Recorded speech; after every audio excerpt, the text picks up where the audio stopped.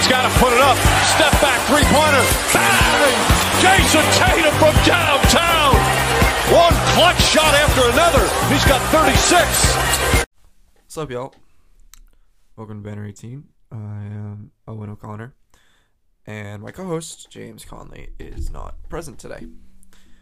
But I figured, why not get something underway for a bit? So, about an hour ago, the Celtics lost to the Sixers. It's their second loss this season. They're now 5-2. I'm gonna keep this episode short. This isn't gonna be an hour-long thing. It's not gonna be crazy. I'm just basically going to go over what I have watched this season, what I think is going to happen, and just set this podcast up for the future. Before I get into everything, I just want to say thank you to anyone who has stuck with this podcast throughout the years.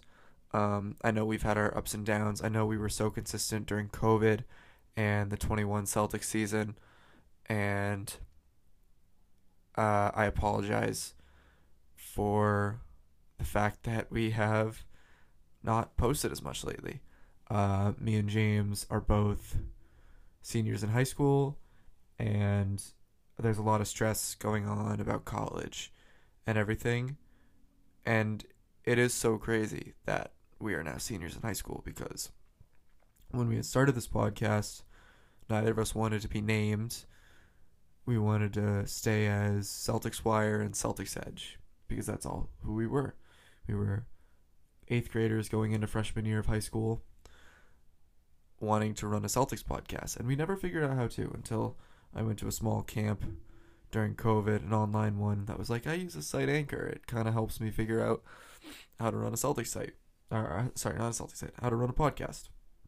And we got Anchor, and Anchor has been so kind to us ever since. I mean, it's really helped us grow a brand.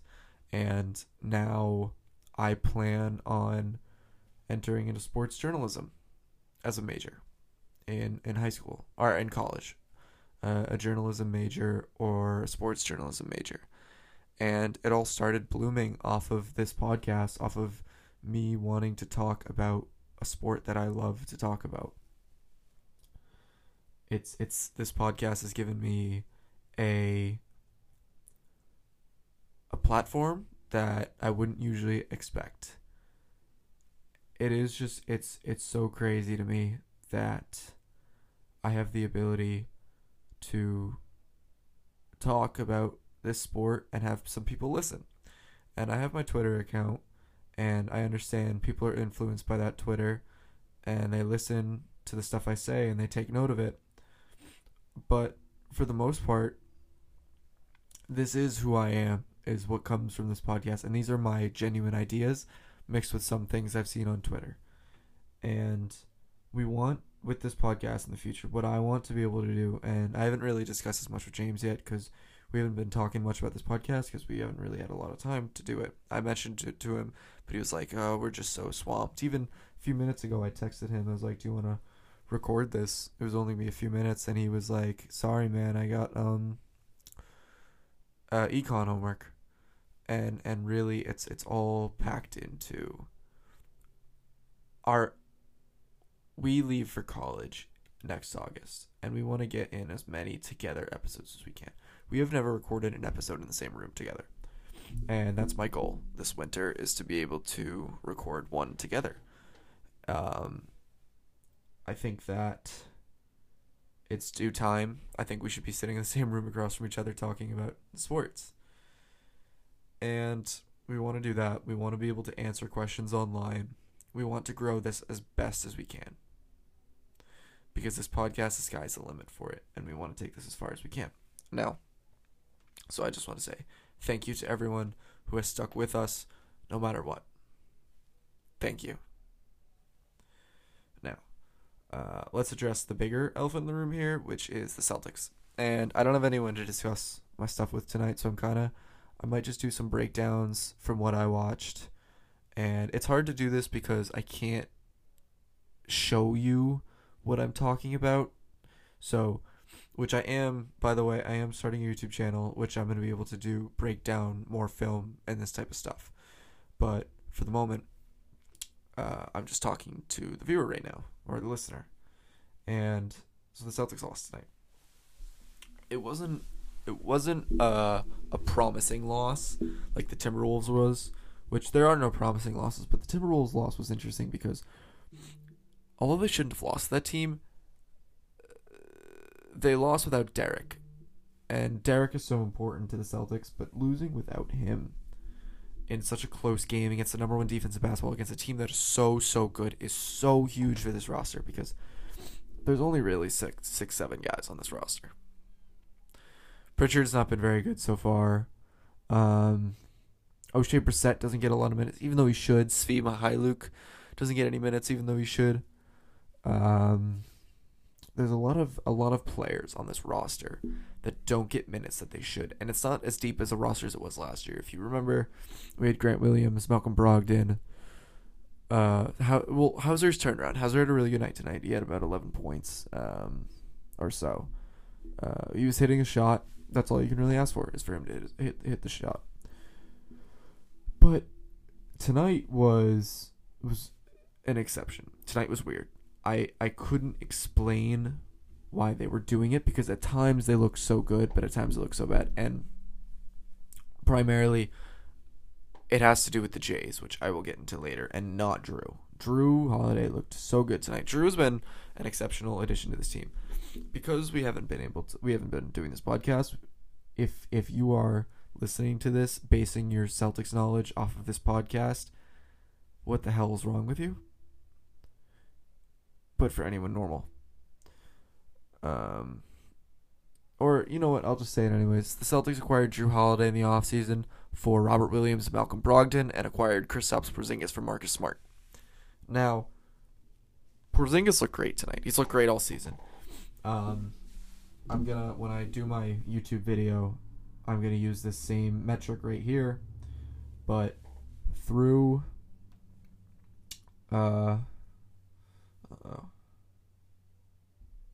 make sure I have it in the first place. Whatever. I think I know it off the top of my head. Through the first 5 games, this was not recorded. I have not looked at the stats, so I can't tell you now. But through the first 5 games, Kristaps Porzingis was when you were within 6 feet of the net, people were shooting around 50%, 49% against Kristaps Porzingis. The league average is 64% in the paint, and players are scoring 50% against him in the paint. From 3-point range, players are scoring 38%. So Kristaps Porzingis is putting up elite defenses. He's not putting up Robert Williams defensive stats. Robert Williams, it's just funny because I have my Celtics calendar. Robert Williams is November, but Robert Williams would put up just outrageous numbers for the team, and it does suck that he's gone, and I wish him the best of health, but it had to happen in the end. It had to. So now we're sitting at around 5-2. Porzingis has looked great. He had another near 30 points tonight. He's been so good this season. Drew Holiday, defensively, has been a monster too. He's allowing around 50% in the paint as well, while also allowing 23% from 3. The league average is 40% from 3, which is incredible. I want to reiterate that is effing incredible to being allowed that. And tonight, my one real breakdown here is the Jays just didn't look like themselves. Jason Tatum had 16 points on 6 of 14, which in retrospect is not a bad night for any player. 16 points, 15 rebounds, 6 assists. That is a good night. But for his standards, it's not, because he is a 30-point per game scorer. He's a superstar. My issue with him tonight was he was very passive and he didn't look aggressive. And this is one of the tweets I saw, was basically someone was like, why is this the same guy that chest bumped LeBron in his rookie season? Yes, it is. I know he's not taking the shots we want him to. I know it. but he's looked better this year. And yes, he was passive tonight. But I think he's also partly exhausted. I mean, you have to think he's playing 35 minutes a night every single night, and it's a regular season.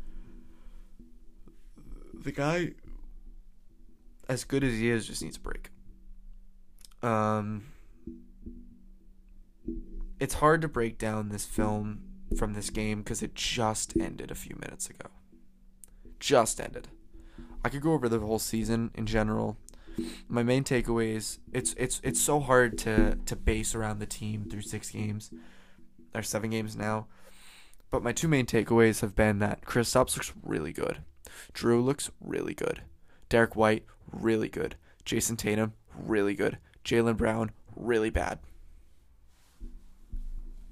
And there is a legitimate case that Jaylen Brown could be the 5th best player on the team. And that's, oh, what are you talking about? That's outlandish. No. You have to think about this from a real standpoint. Jaylen Brown's shot selection allows him to get to 25 points a night.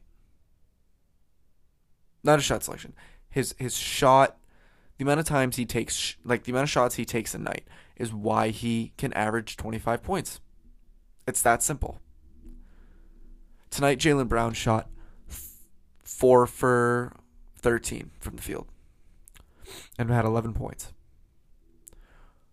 He had 5 points going into 4 minutes left in the fourth quarter and hit 2 threes. I will give him credit. I liked the fact that he was able to hit the 2 threes. It gave me confidence in him. But for the amount of money, and not to mention, he had the 4 turnovers too. So he had 5 points and 4 turnovers with 4 minutes left in the fourth quarter, while making 1 of 2 free throws. Jaylen Brown is a good basketball player. I'm not disputing that. But I think that I understand, well, the Supermax for the NBA, he had to get the $300 million. I understand. But he got the $300 million. And you have to realize that he got $300 million and did not improve at all. He doesn't look like he improved. His IQ is still low. He's still turning the ball over at outlandish rates. His shot selection is terrible. I mean, I have a screenshot of his shot selection when he had 5 points. And it was, he's made 2 shots in the paint and missed 1 shot right outside the paint.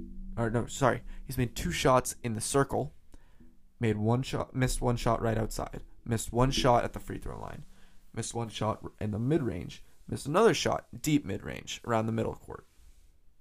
Then has missed 4 threes. He missed another 3 after this. It's so on and off with this guy, and I really want to support him so badly. I want him to be good, but it's just I can't explain why he's playing bad.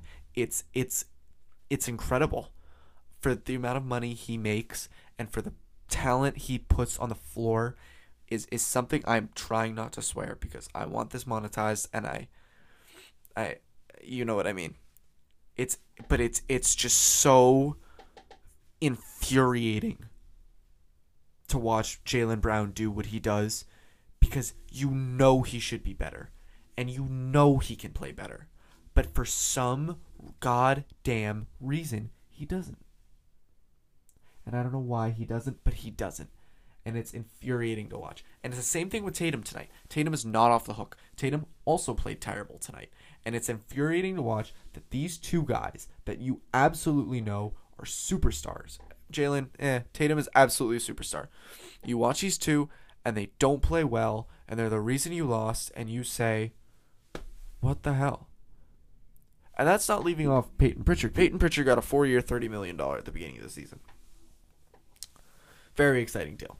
Awesome deal. I think he deserved every penny of it from the preseason he had. So then why is he now, his best game is 15 points, but that was from garbage time. He can't score. He dribbles the ball out, the clock, gets to the paint, can't do anything in the paint, passes the ball out, and then either holds on the ball too long, misses a floater, gets a turnover, misses a 3, gives the ball to Tatum too late in the shot clock. I just don't get the guy.